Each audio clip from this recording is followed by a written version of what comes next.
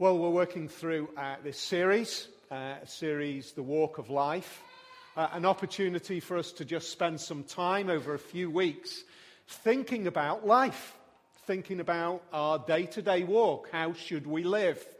I guess most of us are filled with thoughts about that.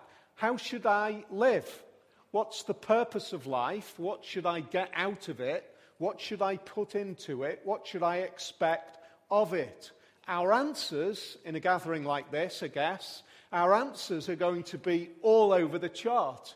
We're going to have all sorts of different perspectives.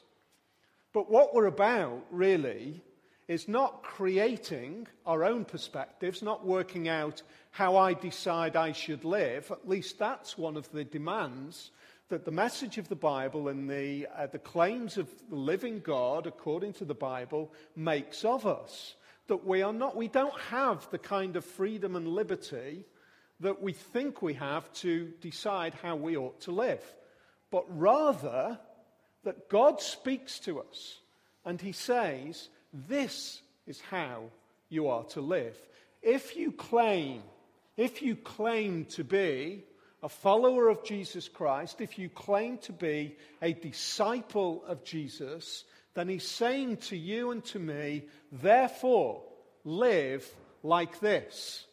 We're working through one of the sermons of Jesus. It's very often called the Sermon on the Mount. It's the first sermon recorded in the Gospel of Matthew, where Jesus lays out perspectives on how to live. One of the things that we've been able to see as we've been working through this, however, is that there is a paradox. On the one hand, Jesus says, live like this, and then on the other hand, there is the growing realization that we cannot live the way that Jesus calls us to live. It's a paradox. That's the challenge that we face. And I want to look now this afternoon as we move into this next section. Last week we were looking at, I guess, our attitudes towards people who are more distant from us. Now we're talking about people who are closest to us. How should I live in relation to sex? How should I live in relation to relational commitment? And how should I live in relation to promises that I make? All of those are related to people who are very close to us. What does Jesus demand of us? What does the message of the gospel demand of us in those areas? For a start, I want to suggest, opening up, that as soon as Jesus speaks to us, he challenges the spirit of our thinking. I guess trying to capture the spirit of our thinking is massively difficult. 2,000 years ago, the Apostle Paul said, one way that I can give you an idea of what was being said is by pointing to some of your poets. Some of your poets have got an idea of what's going on. Well, I'm going to introduce one of the poets of the late 80s and early 90s, a band called the Stone Roses. Some of you will know of them, some of you won't know about them at all, but in one of their songs, they use these words. In fact, these are the only words in the song. I don't need to sell my soul. He's already in me. It's a bit of a play on words, a bit of a kind of capturing an idea. The idea of selling your soul to the devil. The idea of throwing yourself over to the dark side. You know, that kind of the evil side. What does it look like, according to the Stone Roses, if you sell your soul? I don't need to sell my soul. He's already in me. The only other words in the song are, I want to be adored. Isn't that interesting? Isn't that fascinating? The definition of what it means, paradoxically, is to be adored. In other words, put it another way, for me to be at the center. For me to be the focal point of my thinking. For me to be the focal point of everything that goes on around me.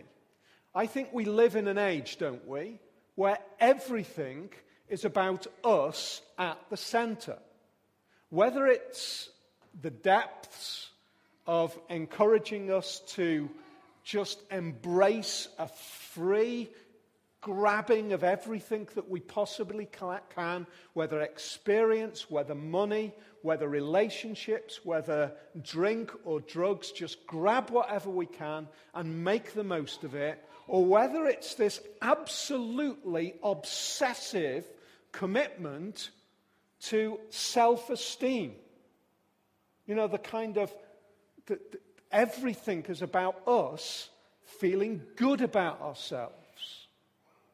Me at the center. Well, we could say me at the center. We could say it's all about me. We could say, I want to be adored. Jesus comes along and he says, this is how you are to live. Firstly, think about your sexual relationships. You've heard it was said, you shall not commit adultery. But I tell you that anyone who looks at a woman lustfully has already committed adultery with her in his heart. Here's the thing. Jesus once again, he throws a rope, a kind of a line back into the history of these people who are listening to him. And he says, you know that it was said back there. In fact, it was said no less than by God himself, you shall not commit adultery. You hold on to that. You've committed that to a way of living. You should not commit adultery. Now, let me just, Jesus says, take that and let me move it beyond any expectation that you could possibly have ever imagined. That's what he's doing. He's saying, let me take that clear-cut, nice, neat, straightforward tick box of the law. Have I, haven't I? Tick box. Now let me move it to a point which shocks you. If you've looked at a woman with lust in your heart, then you have broken that law.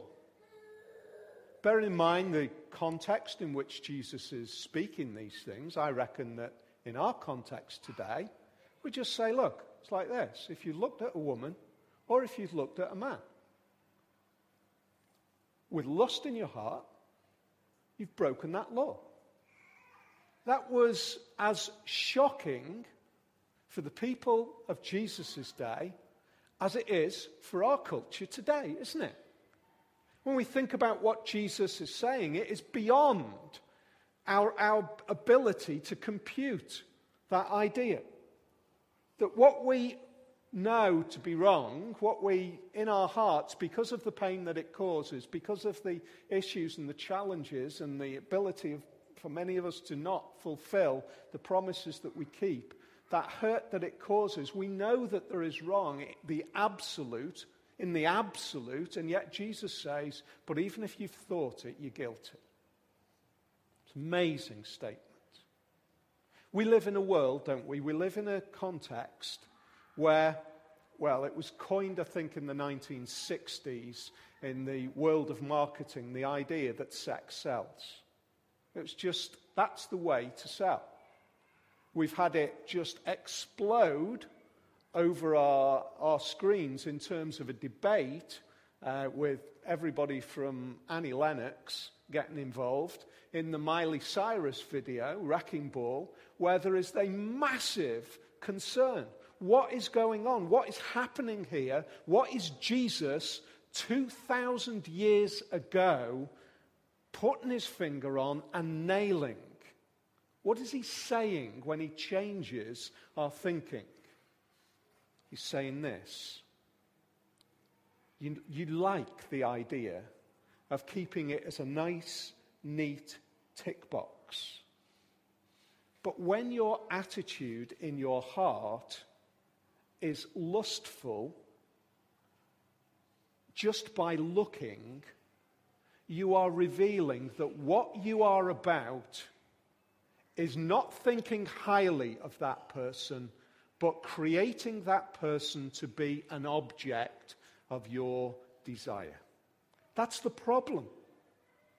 That's precisely what Annie Lennox is concerned about Miley Cyrus and the Wrecking Ball video. You know, the objectivizing of women and the issue of the objectivizing and the idea of sex as not a relational commitment, but the removal of any kind of context of relationship and dragging everybody into that idea of just objectivizing.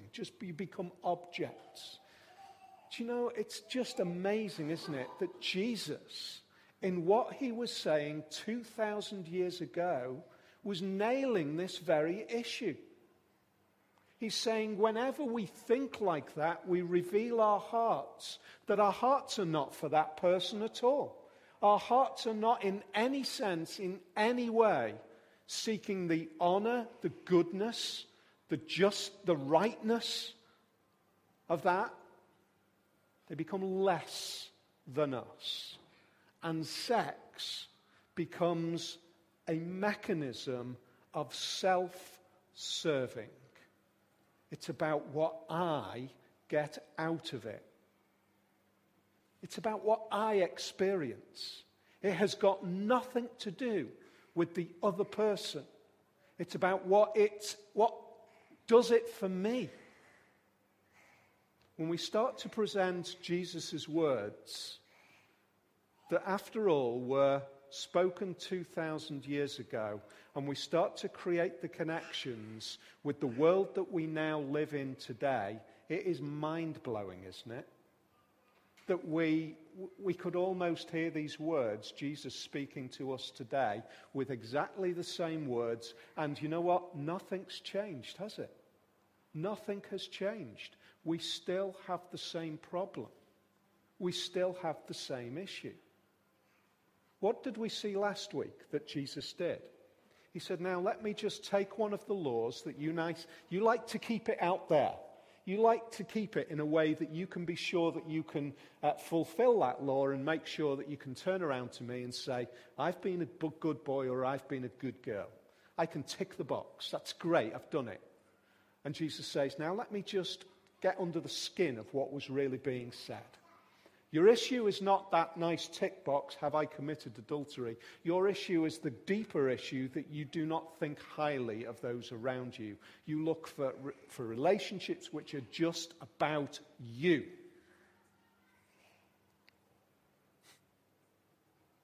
And then we realize that we have an impossible commandment to keep, don't we?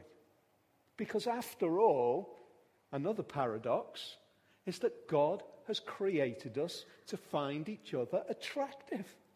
Isn't that crazy in one sense? We cannot keep it. We find it impossible to keep.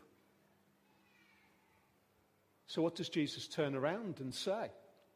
In the light of a commandment which is so impossible to keep, now let me give you the remedy.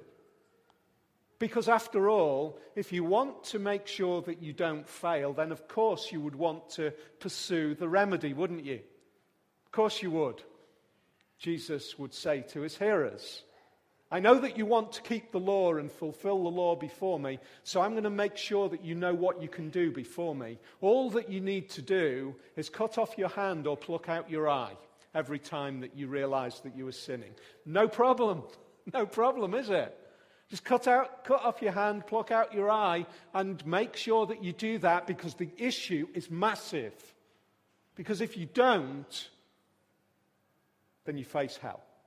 Separation from me for eternity. That's the description that Jesus uses. You face judgment from God if you don't do what is necessary to keep the law. Here's the thing, let me put myself in that position, and I find that I sin, so I pluck my eye out. And then I find that I sin again and I pluck my other eye out. And then I find that I sin again, and as Jesus says in Mark, I chop off my hand, and then I chop off my other hand, and then I chop off one foot and then the other foot, because all of these are the demands that Jesus is making upon me to keep the law. What is Jesus doing? Do you think he really is saying, pluck your eye out? If Jesus is really saying that, we have missed it. We've just missed it. He's actually saying, you can't keep the commandments and you can't do what's necessary to restore the problem. You would end up a torso trying to get into heaven. You can't do it. You will fail. You can't keep the law and you can't meet the remedy. And the issue and the problem is because deep down, you're at the center. It's all about my own experience. Sex is about what I get out of it. Here we go, folks. We live in an age where what I get out of sex is our default position of our understanding of what it's all about. That is our default position. It's what we see explained in every agony aunt column, in every film, in every piece of literature. Sex is about what I get out of it. And Jesus is saying, when we apply that principle, we have had it. What about commitment? Jesus moves on from the issue which seems a huge challenge to all of us, the issue of changing what it seems, the standards of fidelity in terms of our observance of each other, to a standard of fidelity which seems exceptional. It's been said, verse 31, anyone who divorces his wife must give her a certificate of divorce. But I tell you that anyone who divorces his wife except for sexual immorality makes her a victim of adultery. And anyone who marries a divorced woman commits adultery. Divorce. Massive issue, hasn't it, for the church down through the centuries. In fact, the issue of divorce is exactly the reason why we live in Great Britain and we are a Protestant country as opposed to a Catholic country. Because way back, Henry VIII wanted to resolve this problem of relationship and divorce his wife, and there was a conflict with the Pope, and that's why we are where we are. It has been a perennial question, and yet it continues to be a question for us today. Divorce rates in our country probably expect at the moment around 42% of marriages to end in divorce. Huge increase. 42% is a massive increase. And we might look at this and think, well, Jesus is making some massive claims here, isn't he? Let me just say, before we launch into a particular perspective, let me just stop us in our tracks for a moment. Divorce in Jesus' day was absolutely rife. It was absolutely rife. Moses had made a commitment according to God in the law regarding marriage relationships. And then later on in Deuteronomy, he writes about the opportunity to give a certificate of divorce. In Jesus' day, in Deuteronomy chapter 23, we read this. 24. I'm going to turn to it. Deuteronomy 24 says this: if a man marries a woman who becomes displeasing to him because he finds something indecent about her, he writes her a certificate of divorce. By the time Jesus was teaching, that idea had been twisted and bent out of shape so extensively, so massively, so incredibly, The Mishnah, which is part of the thinking of how this law works, it says this: a woman is divorced irrespective of her will. A man divorces of his own accord.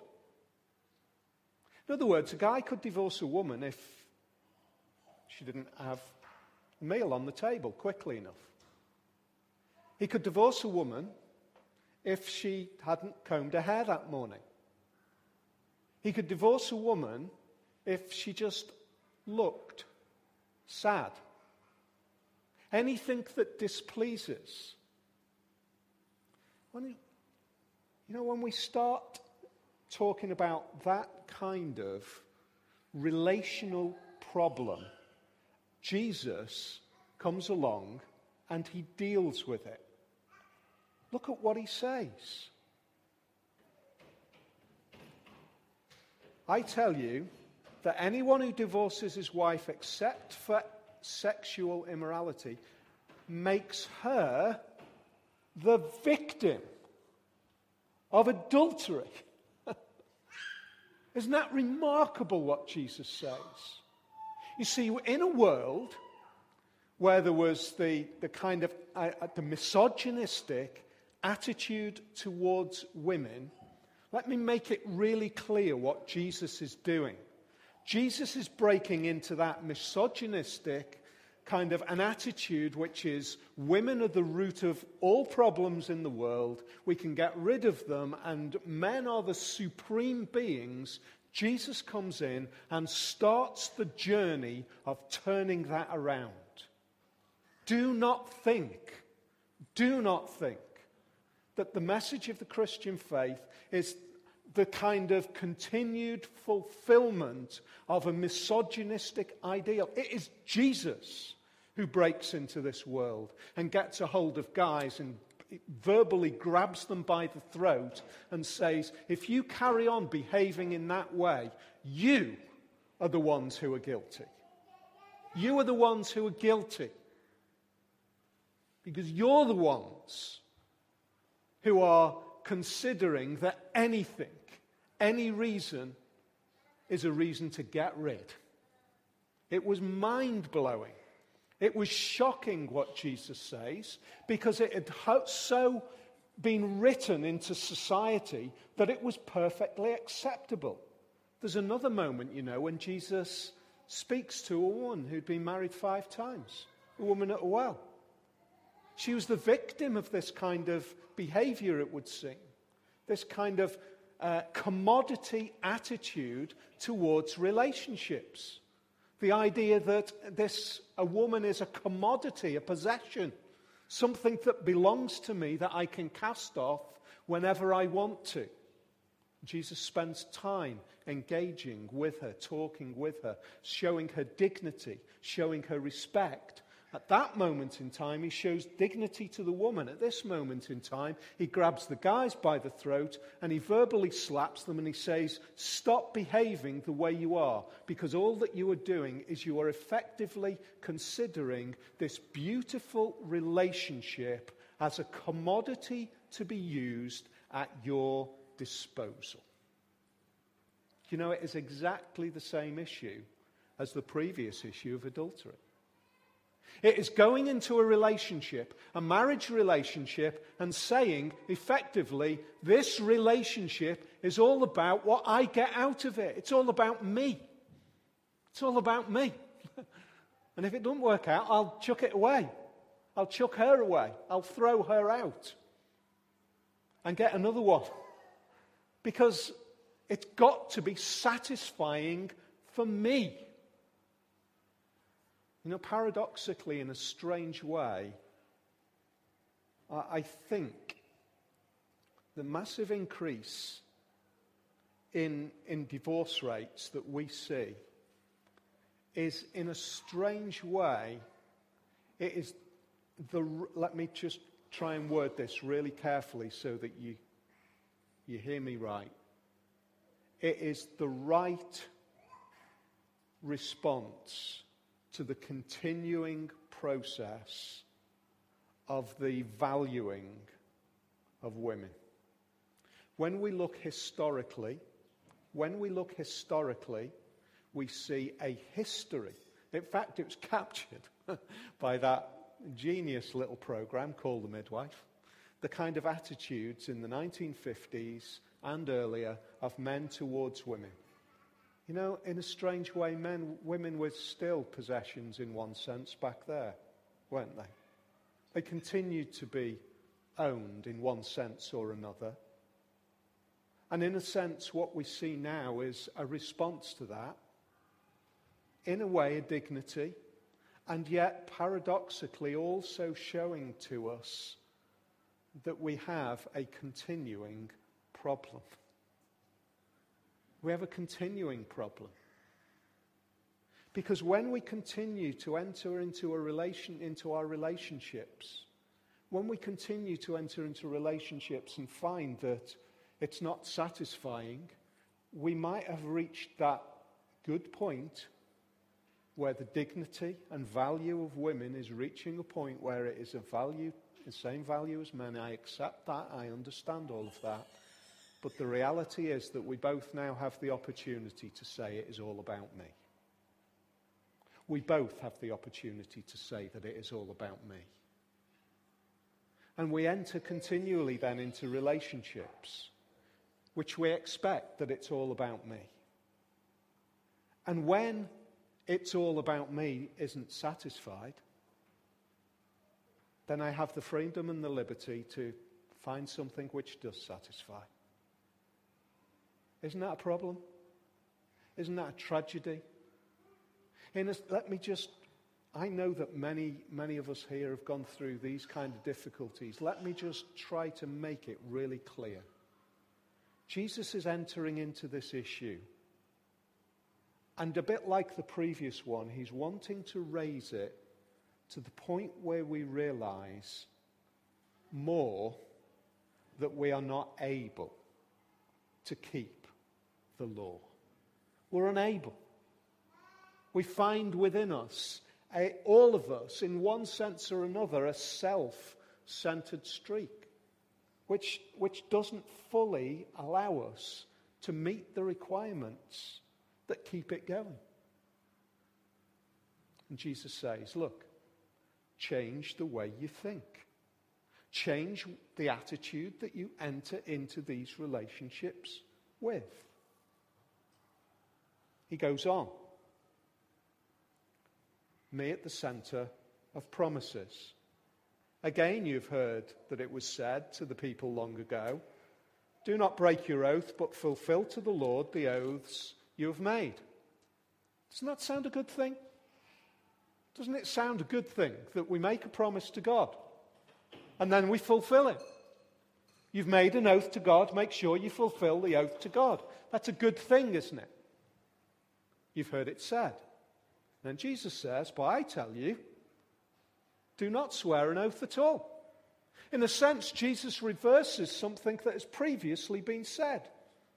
Jesus has established in Leviticus in various ways, it's right that you should do this. And then Jesus comes along now and he says, don't do that. Don't swear either by heaven, for it is God's throne, or by the earth, for it is his footstool, or by Jerusalem, for it is the city of the great king. And do not swear by your head, for you cannot make even one hair white or black. I think that last little phrase is the key to it. As Jesus is saying, make a promise. What is an oath all about? It's an absolute promise to keep, isn't it? I will do this. I absolutely commit myself to doing this. I will. Can you do that? Can you do that? You might be able to say it. You might be able to say it. But then there are a million things that can happen.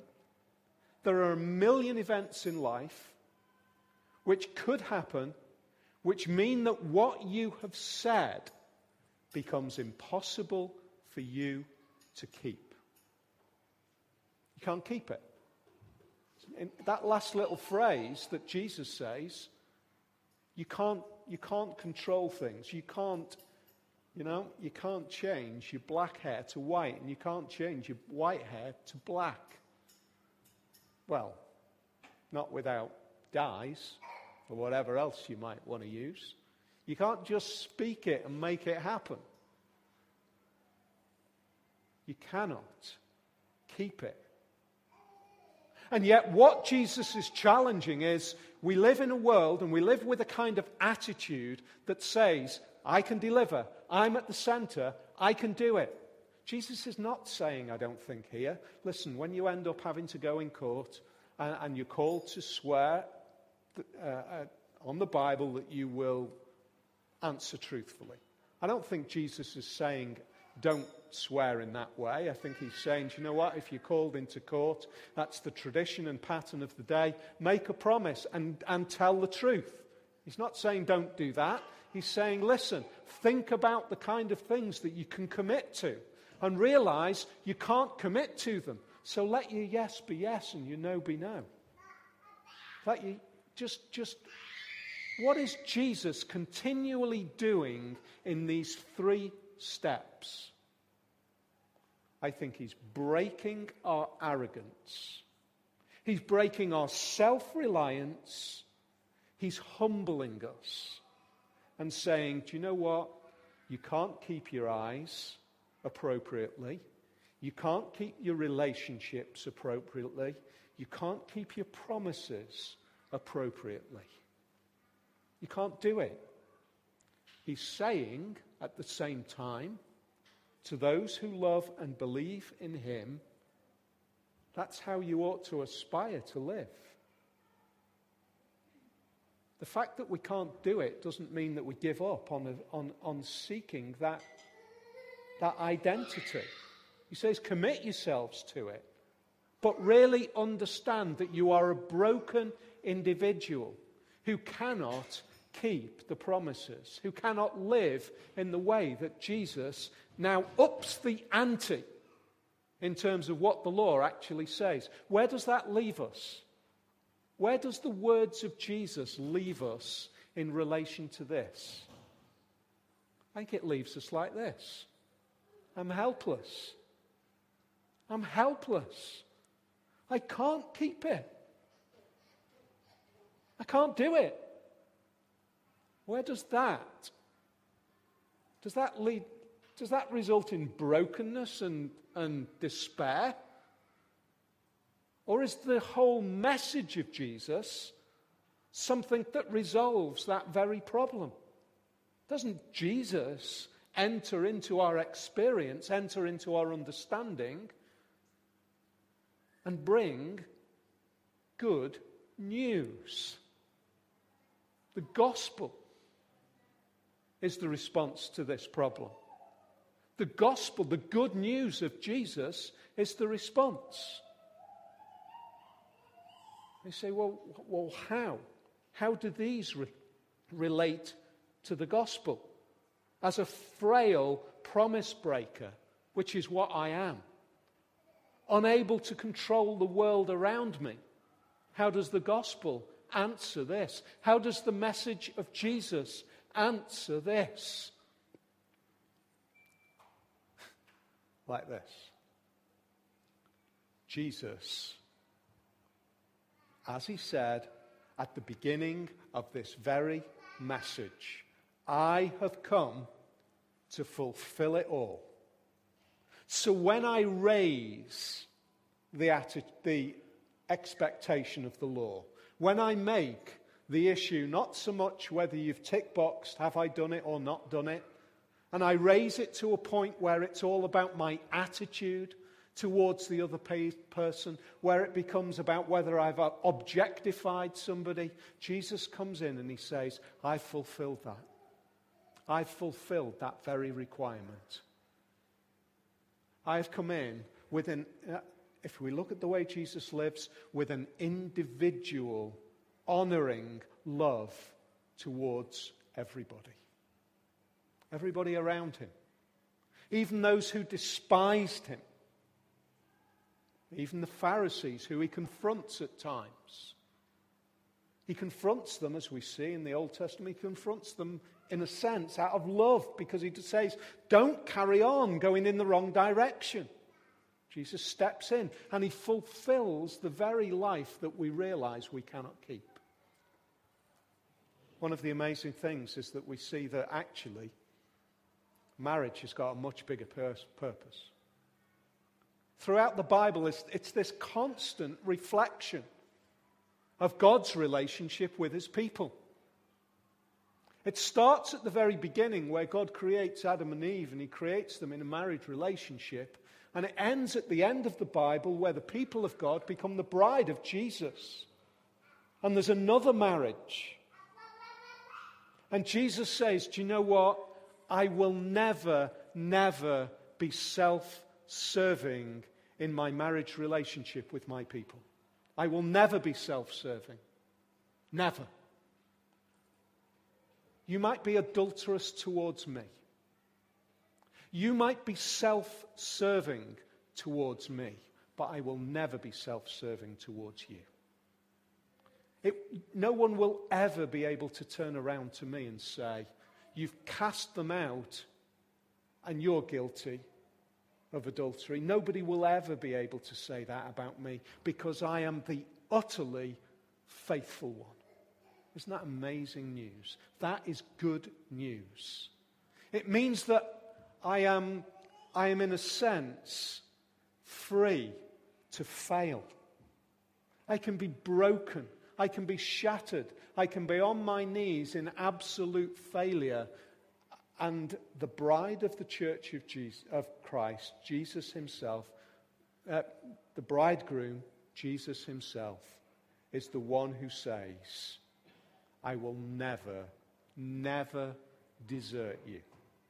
What was the problem for these people? She hasn't combed her hair. She hasn't got the meal on the table. I'm going to get rid of her. Do you know what? Our sins and our failures are just like that before Jesus. We haven't combed our hair. We haven't got the meal on the table. We've been adulterous as individuals, and Jesus says, I will never, never cast you out. I will never reject you. That's good news. And then Jesus says, finally, effectively, he says, you might be the ones who can't ever make promises, in a way. You're making oaths that in a way you can't keep. You're designed and you're made to be honest and truthful and faithful, but all of that process of the law is to make you realize you can't do it, but I'm the one who can. I've made you a promise. What does Jesus' promises look like? Looks a bit like this. When you realize that you are broken, when you realize that you are, in the light of the demands that Jesus makes, an utter failure, he says, but trust in me.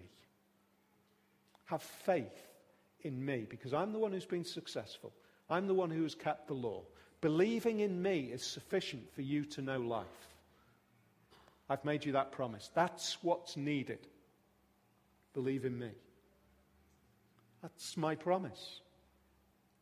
Because my promise is this: when I return to judge the world, and you stand before me in your broken sinfulness by nature, you will be clothed in my righteousness if you trust in me. There's my promise. You can't see it yet, but I can keep it.